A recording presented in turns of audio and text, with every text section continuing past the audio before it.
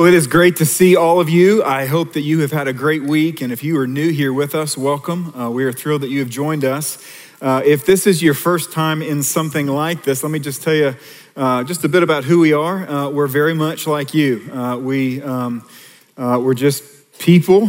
We've all made mistakes, and we found in a person named Jesus Christ hope to forgive us and to give us life. And so we love to come and worship him. We're really glad that you're here. And each time that we come, we look at his word. We love the Bible here.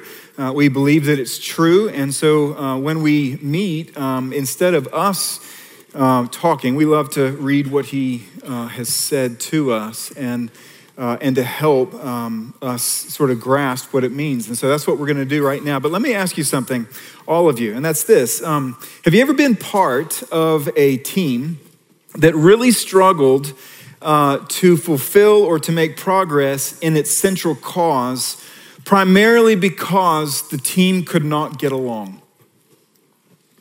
It may be at work to where there's a product that you need to actually build or manufacture or market or sell. And for whatever reason, you're struggling to get things off the ground simply because there's so much backbiting among the team that have all aligned to say, this is how we're going to spend our time in order to do this.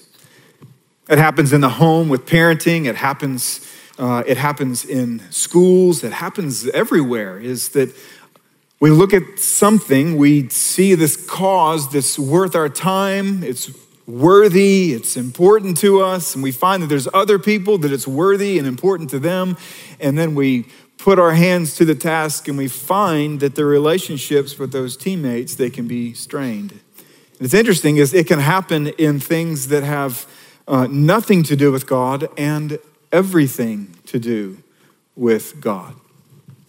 Years ago, right after college, I spent 6 months down in Zimbabwe, and just a absolutely remarkable time. Lots of amazing people I was able to meet, some of the most hospitable people I've ever met in my entire life, and had the opportunity to share the gospel with hundreds and hundreds of people who prayed to receive Christ. It was just an amazing 6 months, but one of the most sad memories of that time was there was 3 missionary families that were all there for the same cause. They were all there to make disciples of all nations. And they saw these people who did not have the gospel. And they said, we need to move to a hard place to work with people who may at first be resistant, but we're going to tell the gospel to them.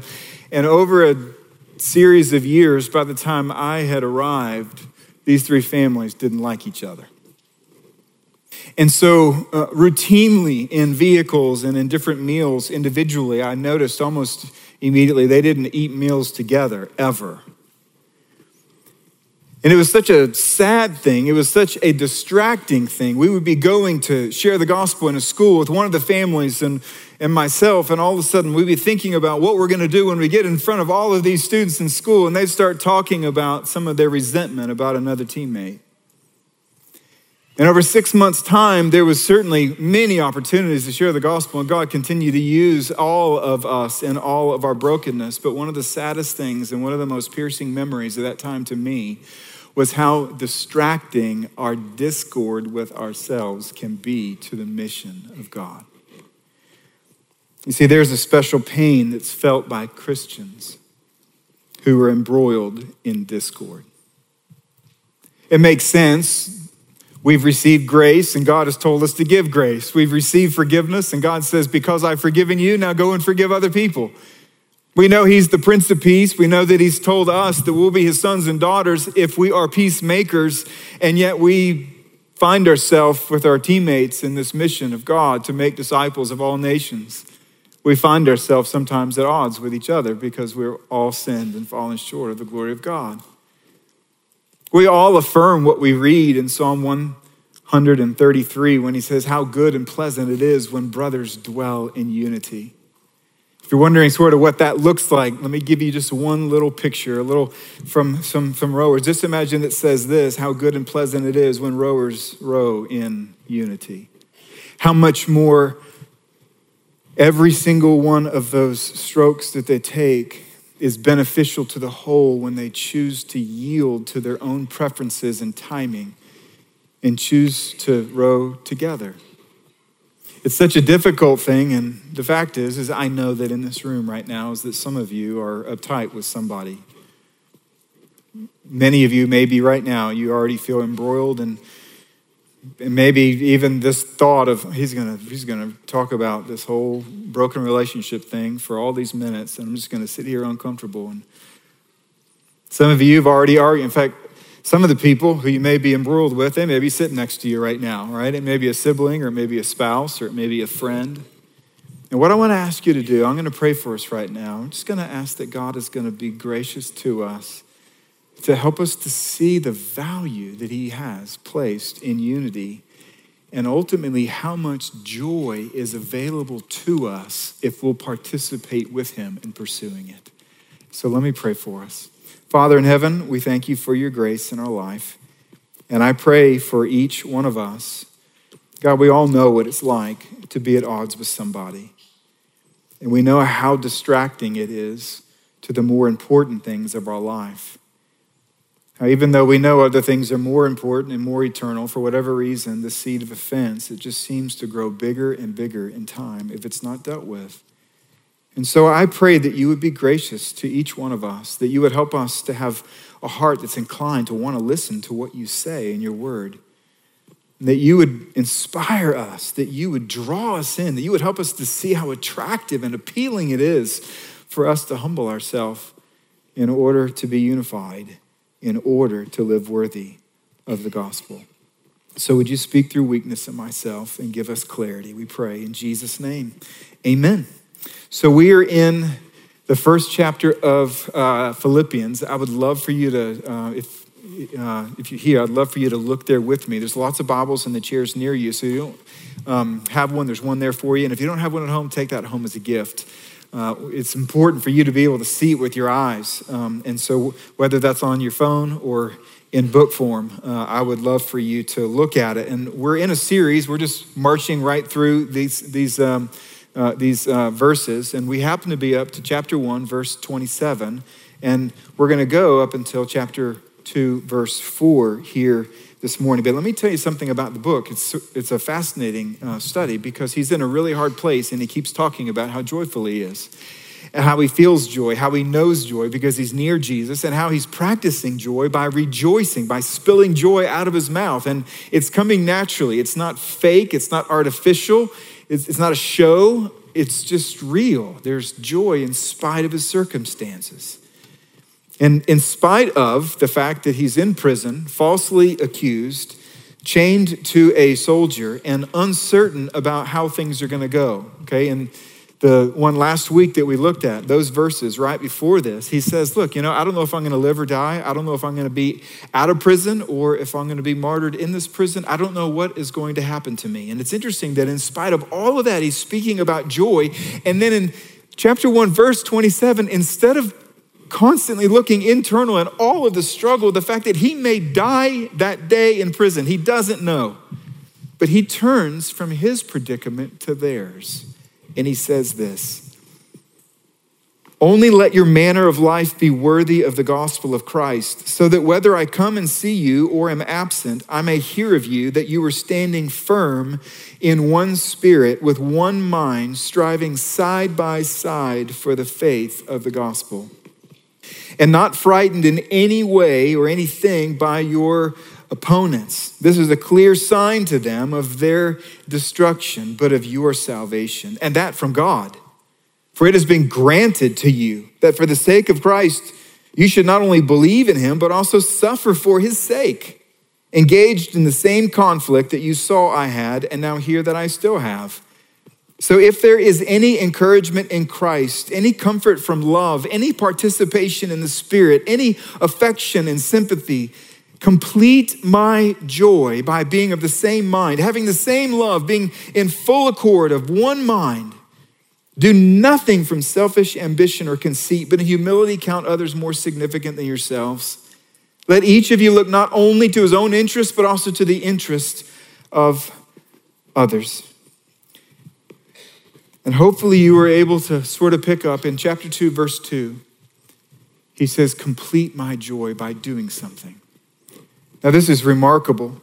He's already said, I have joy, I feel joy, I know joy. I'm practicing joy by rejoicing, and yet there's something that you can do in Philippi that would affect and complete my joy in Rome while I'm sitting in prison. Now, that's a remarkable statement. That he believes that something that they can do can actually affect and complete his joy in a different city. It's really a beautiful thing, and ultimately, we have to assume that if their unity can affect his joy in a different city, that their unity can also affect their joy in Philippi. And if that's true, then we can also assume that our joy will also be affected by our unity. So what is the hope? What is the possibility of having a completed kind of joy, a full joy, an abounding joy? What does that hope motivate us to do? That's what I want to answer. And the first thing it does is joy motivates us to live worthy of the gospel. It motivates us. Joy motivates us to live worthy of the gospel. He says in verse 27, only let your manner of life be worthy of the gospel of Christ. Now, we use the word worthy or worth as a term of measurement. And when you think about a measuring tool, perhaps the best way that I can show it to you is in a scale. And it's not the scale that you step on and you see a number. It's the scale where you put something on one side and then you have to find something that weighs as much as that in order to balance out the scale. And so we say things like, he's worth every penny. What does that mean? It means that the output of that individual's work equals, it weighs as much in our eyes as the resources that we have to give that individual to do that work. When we say things like, he lived unworthily of his office, what we mean by that is we say that the worth of his office should have compelled him to live differently. And so when we look at a judge or a principal or a pastor or a leader or a policeman or whatever it is who has a role, who has conferred authority to them, and we place that on one side of the scale, we naturally look not only at how they do that role, but even their personal life, and then we make a judgment if that scale is balanced. Are they living worthily of it or are they not? And he says to us, let your manner of life be worthy of the gospel. The gospel is on one side and our life is on the other. Our proclamation is on one side and our practice is on the other. You see, let me just give you one practical example sometimes when it doesn't happen so well. So a few weeks ago, I went to the state game. I had a friend who gave us great tickets, and so we went as a family, and we were a little bit late, so I dropped them off sort of at the gate, and I kept driving to find a spot. So I was walking by myself, and I was walking behind about 5 or 6 college students who at a noon game were already drunk out of their head, okay? There was one guy, and he had 2 beers in his back pockets, and he had one in each hand, and he was ready for the game, right? And he was clear that he had already he was drunk, okay? There's no doubt about it. It was loud and he was obnoxious and he was just being rude. And every 20 feet or so for this game, they put little signs with the state logo in the grass, just to make it festive. And every time that he would get up to one, he'd walk in, he would just kick it up into the air and it'd just go sailing and they'd laugh. And what was interesting, though, is that in that context, one of the girls who was in their group, who was laughing while it was happening, she was mocking, and how she mocked was this. She said, listen, you got to represent. And she had no intention to doing so. But internally, there was something within her that says that we are a part of something that is bigger than us. And yet how we are behaving right now is casting a reflection in the eyes of other people on what we represent. And this is what he says. He says, let your manner of life be worthy of the gospel. Now, the words manner of life is actually translated from one Greek word.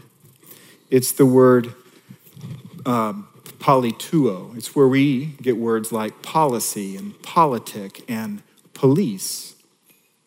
And it's interesting is that verb comes from a noun form, polis, which means city.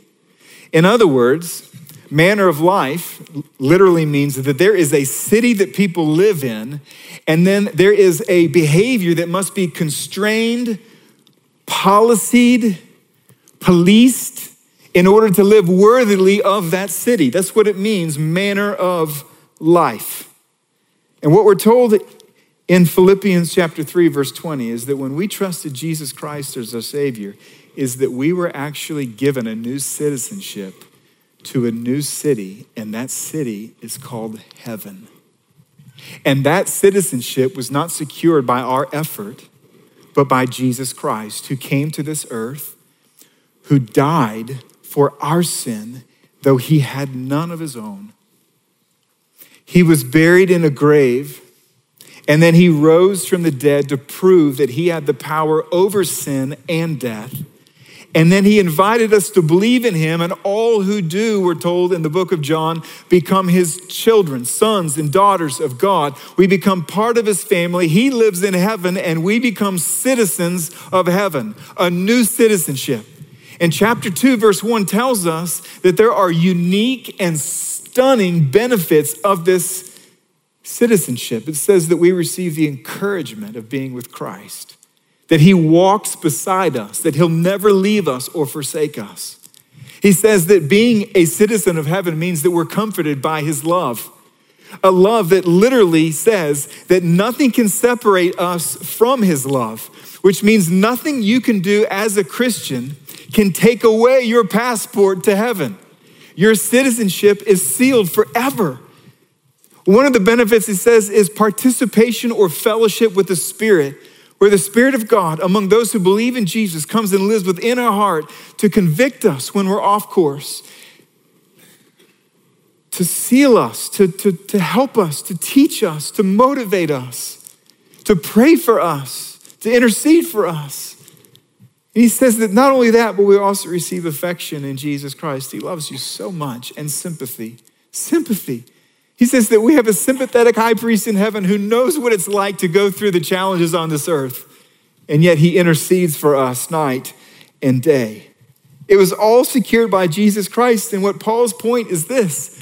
He's saying, I'm urging you, the church in Philippi, to police yourself, constrain yourself, policy yourself in order to represent God's city, of which you are now a citizen, because Jesus suffered for your sake.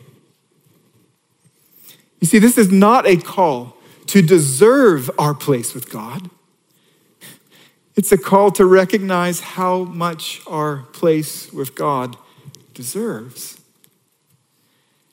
To recognize and to determine that we want to reflect the nobility of who we represent. And so let me encourage us on the basis of verse 27 to determine to reflect the nobility of knowing Christ. Providence, he has called us to represent him in the world. He tells us, Paul writes in another book, he says, we are ambassadors for Christ, God making his appeal through us. We're the window by which people look at what heaven is like. There's no greater honor, which is why Paul, in another letter that he wrote about the same time in prison that he wrote Philippians, Ephesians chapter 4, verse 1, he says, walk in a manner worthy of the calling to which you have been called. He's saying, let your practice weigh as much as your proclamation. And the fact is that every single person in this room, too, a man and a woman, boy and girl, knows that we all stumble and know that there's no part of our life that weighs as much as the gospel of Jesus Christ. Everyone in this room knows we fall short. There's no way that my life will ever properly and truly and perfectly represent the holiness and generosity and mercy and grace that's bound up in heaven and is given to us through the gospel, which is why confession and repentance publicly is a part of our proclamation. Where when we fail, we go to people and we fill in the gap between what they have heard us saying and what they see, and we say, you know what, I was wrong. Would you forgive me? That's not the way. That's not the way to live. So let's determine to reflect the nobility. And you would assume on the basis of this, that right after verse 28, that there would just be a long litany, just a long list of things of, okay, now in this area of life and in this arena of life, this is how you live worthy of the gospel. And he does that, but it's interesting, there's something has to be first. There has to be priority number one. The one thing that says, now look, you can do a lot of things in order to reflect Jesus Christ, but if this is missing, this is where he's gonna go. If this is missing, they're never gonna get a clear picture.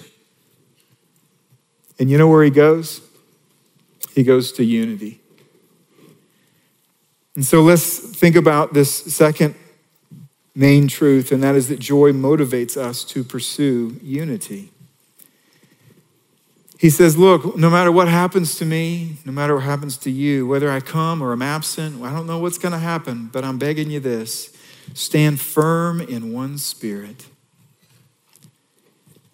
with one mind, and strive side by side. He's stacking up metaphors, talk about being together and not divided.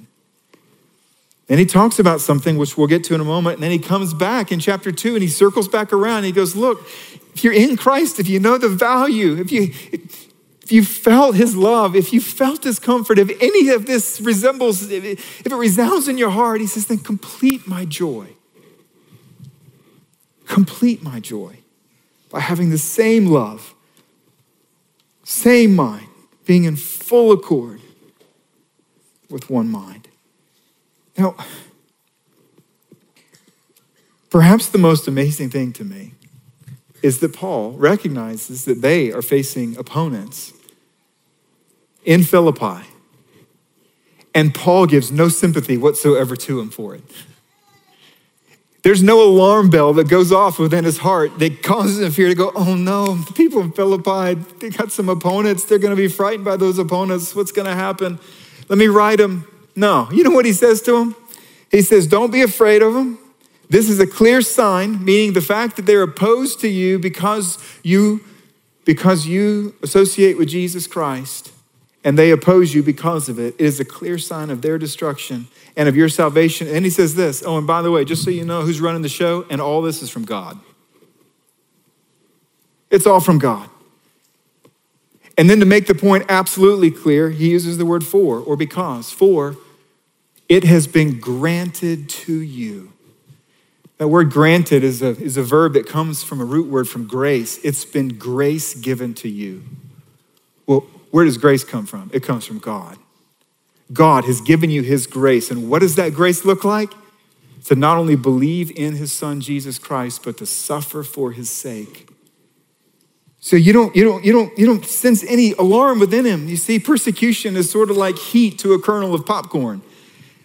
You heat it up, it ignites the gas that's already inside the kernel until it pushes that gas out, breaks the shell, cracks through, and grows.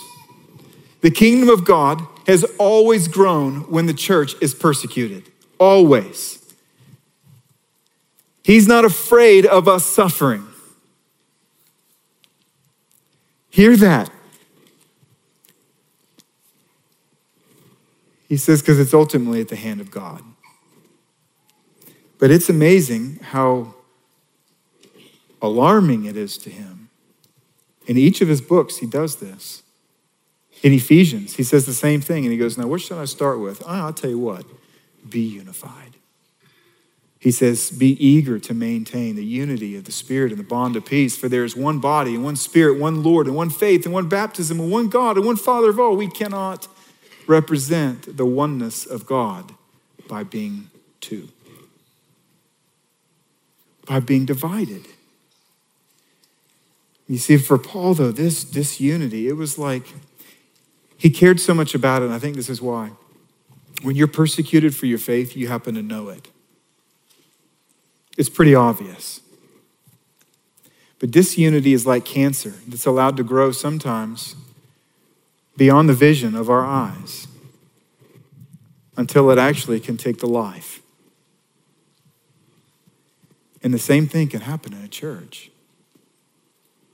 The same thing can happen with people who have rallied together for a central thing, a cause that's bigger to them, and yet they're unraveling because there's a cancer of disunity within their hearts that they can't work together.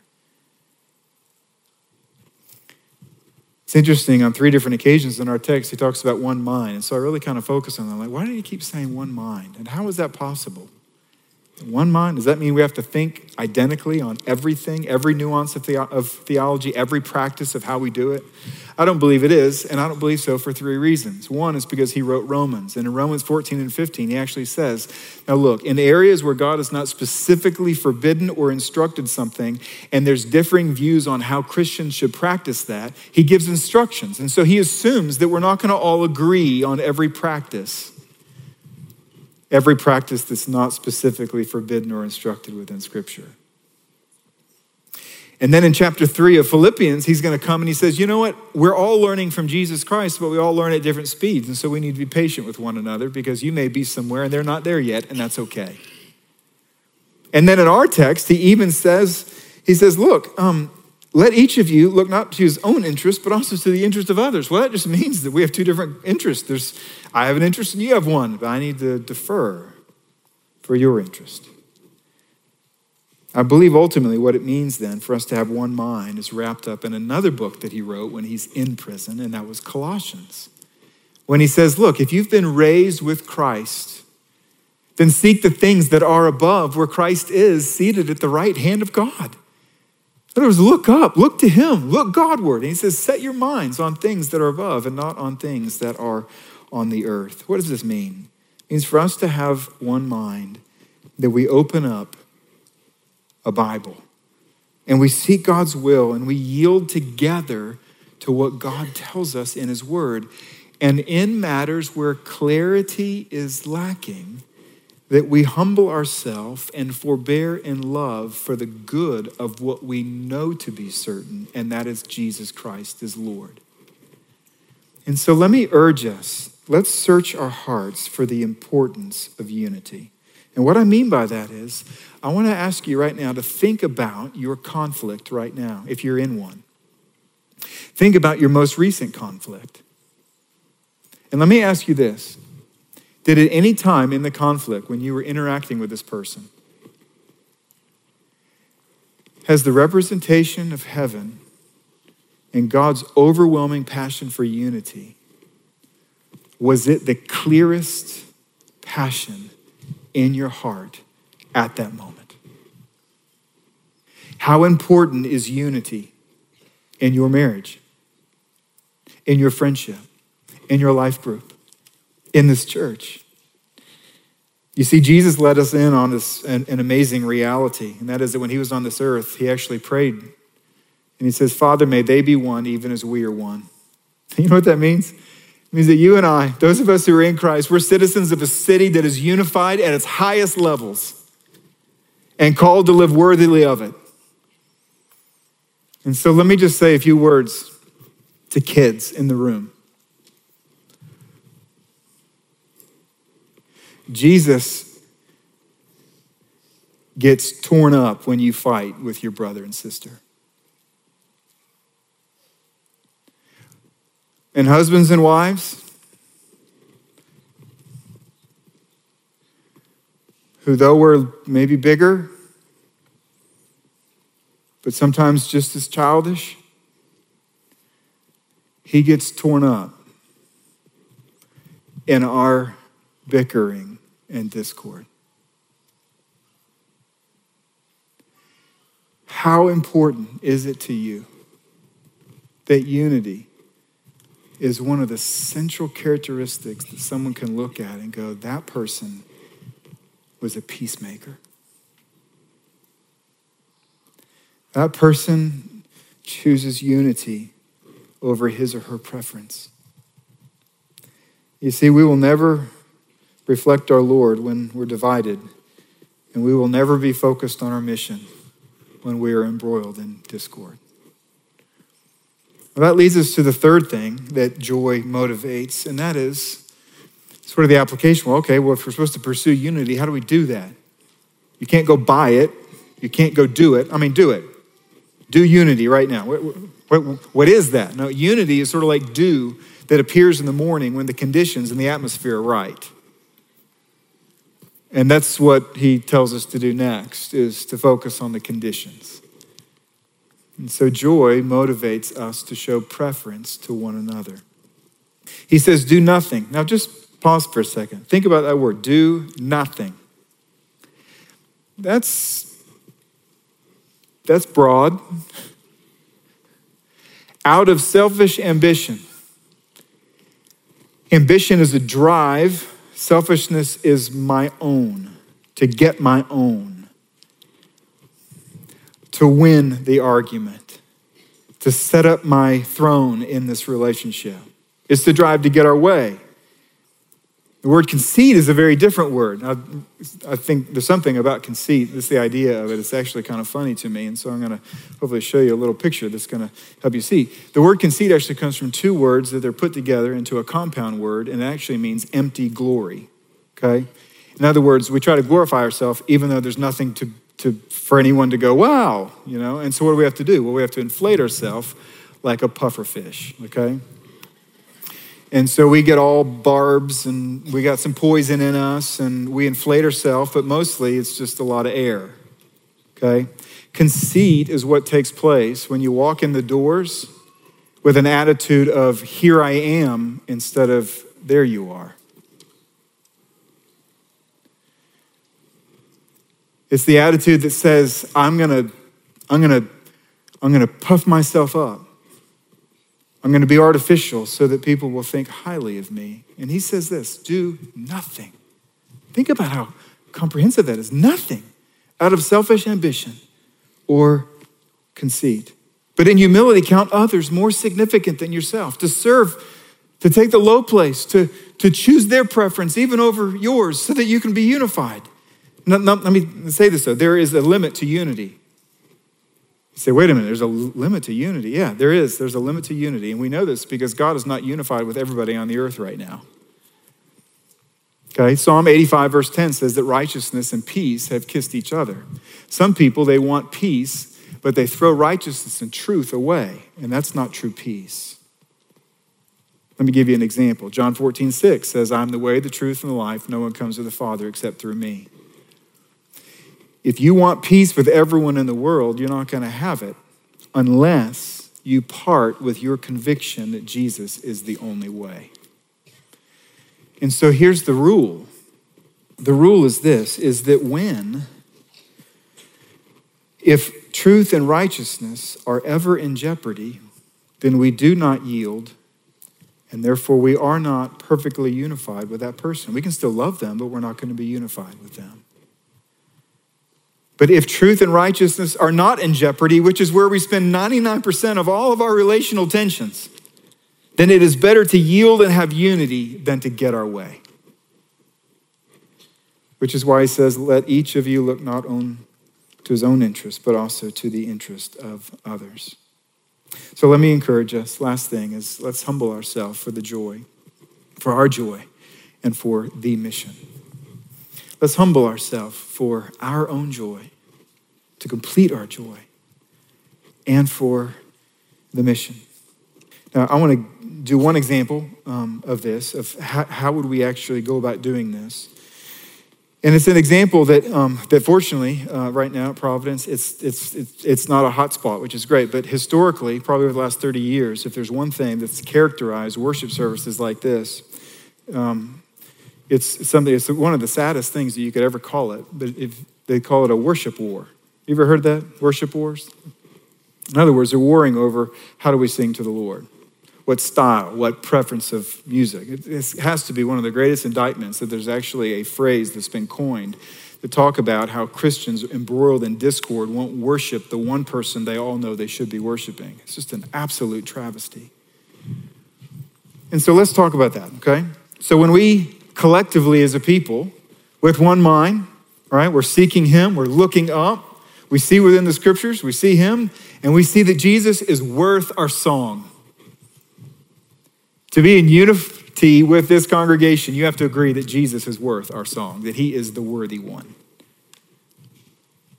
Then what happens is we look back down on the earth and we say, now how do we do this? And we don't agree on the kind of songs or the volume of the songs that we should be singing. So what do we do in that moment? Let me encourage you with these things, okay? This is the sequence of the sermon. We're just going to work it all the way through. With one mind, we decide to reflect the worth of the gospel. Second, with one mind, we prioritize unity for the sake of our joy and his mission. Third, with one mind, we refuse to assign moral superiority to our preference. And we do this all the time. You say, what does that mean? It means that when we like something, we say, now this is right. And then when someone else likes something else and we say, well, this is right, what we're assuming is, and that's not right. Or another way to say that is, you're wrong, I'm right. Right? And now there's moral superiority. It's just a preference that we've said, this is the way I like it. And what we should say is, you know what? This is the way that I prefer. And this is the way that you prefer. And now, fourth, with one mind, we take the low place and show preference to one another, acknowledging, so long as everyone's still wanting to sing to Jesus, that we are unified under him. See, it's sort of like a football team at the beginning of the season. You got a lot of players with some egos and some preferences and ideas of how to move the ball down the field. But then when it matters every year, typically the Super Bowl champion team is the team that eventually at some point they see a greater good than their own. And they begin to yield to one another and play as a team. And perhaps one of the most encouraging things I can say to you today is at Providence today, in literally 1,000 directions, I see this in you. Maybe one of the most refreshing things is that when I'm speaking through this, I don't have anybody in mind. You yield all the time to one another, and I'm so grateful. And let me just say, for those who haven't trusted Christ, who don't know the benefits of chapter 2, verse 1, I want you to know that you do not have a deeper need than to trust Christ, and you will never find a better offer than the one that's been given by Jesus Christ.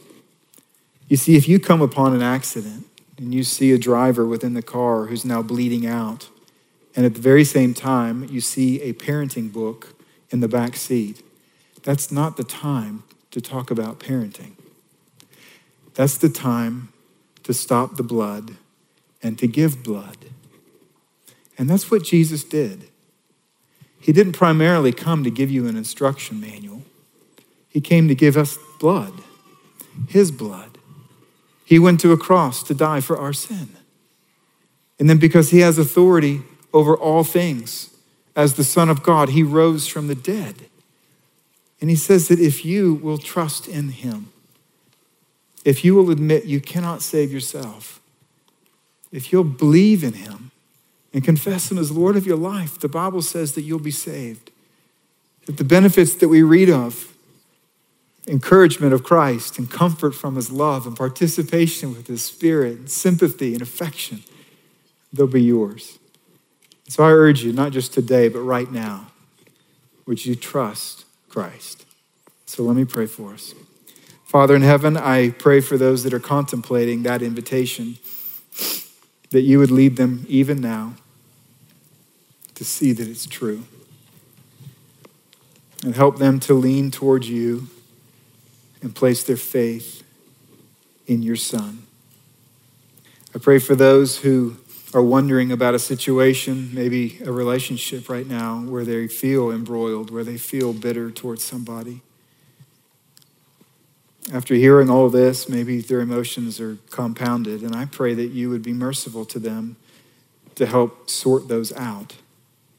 We know that you're worthy, and we confess our sin in not giving a perfect reflection of how worthy you are.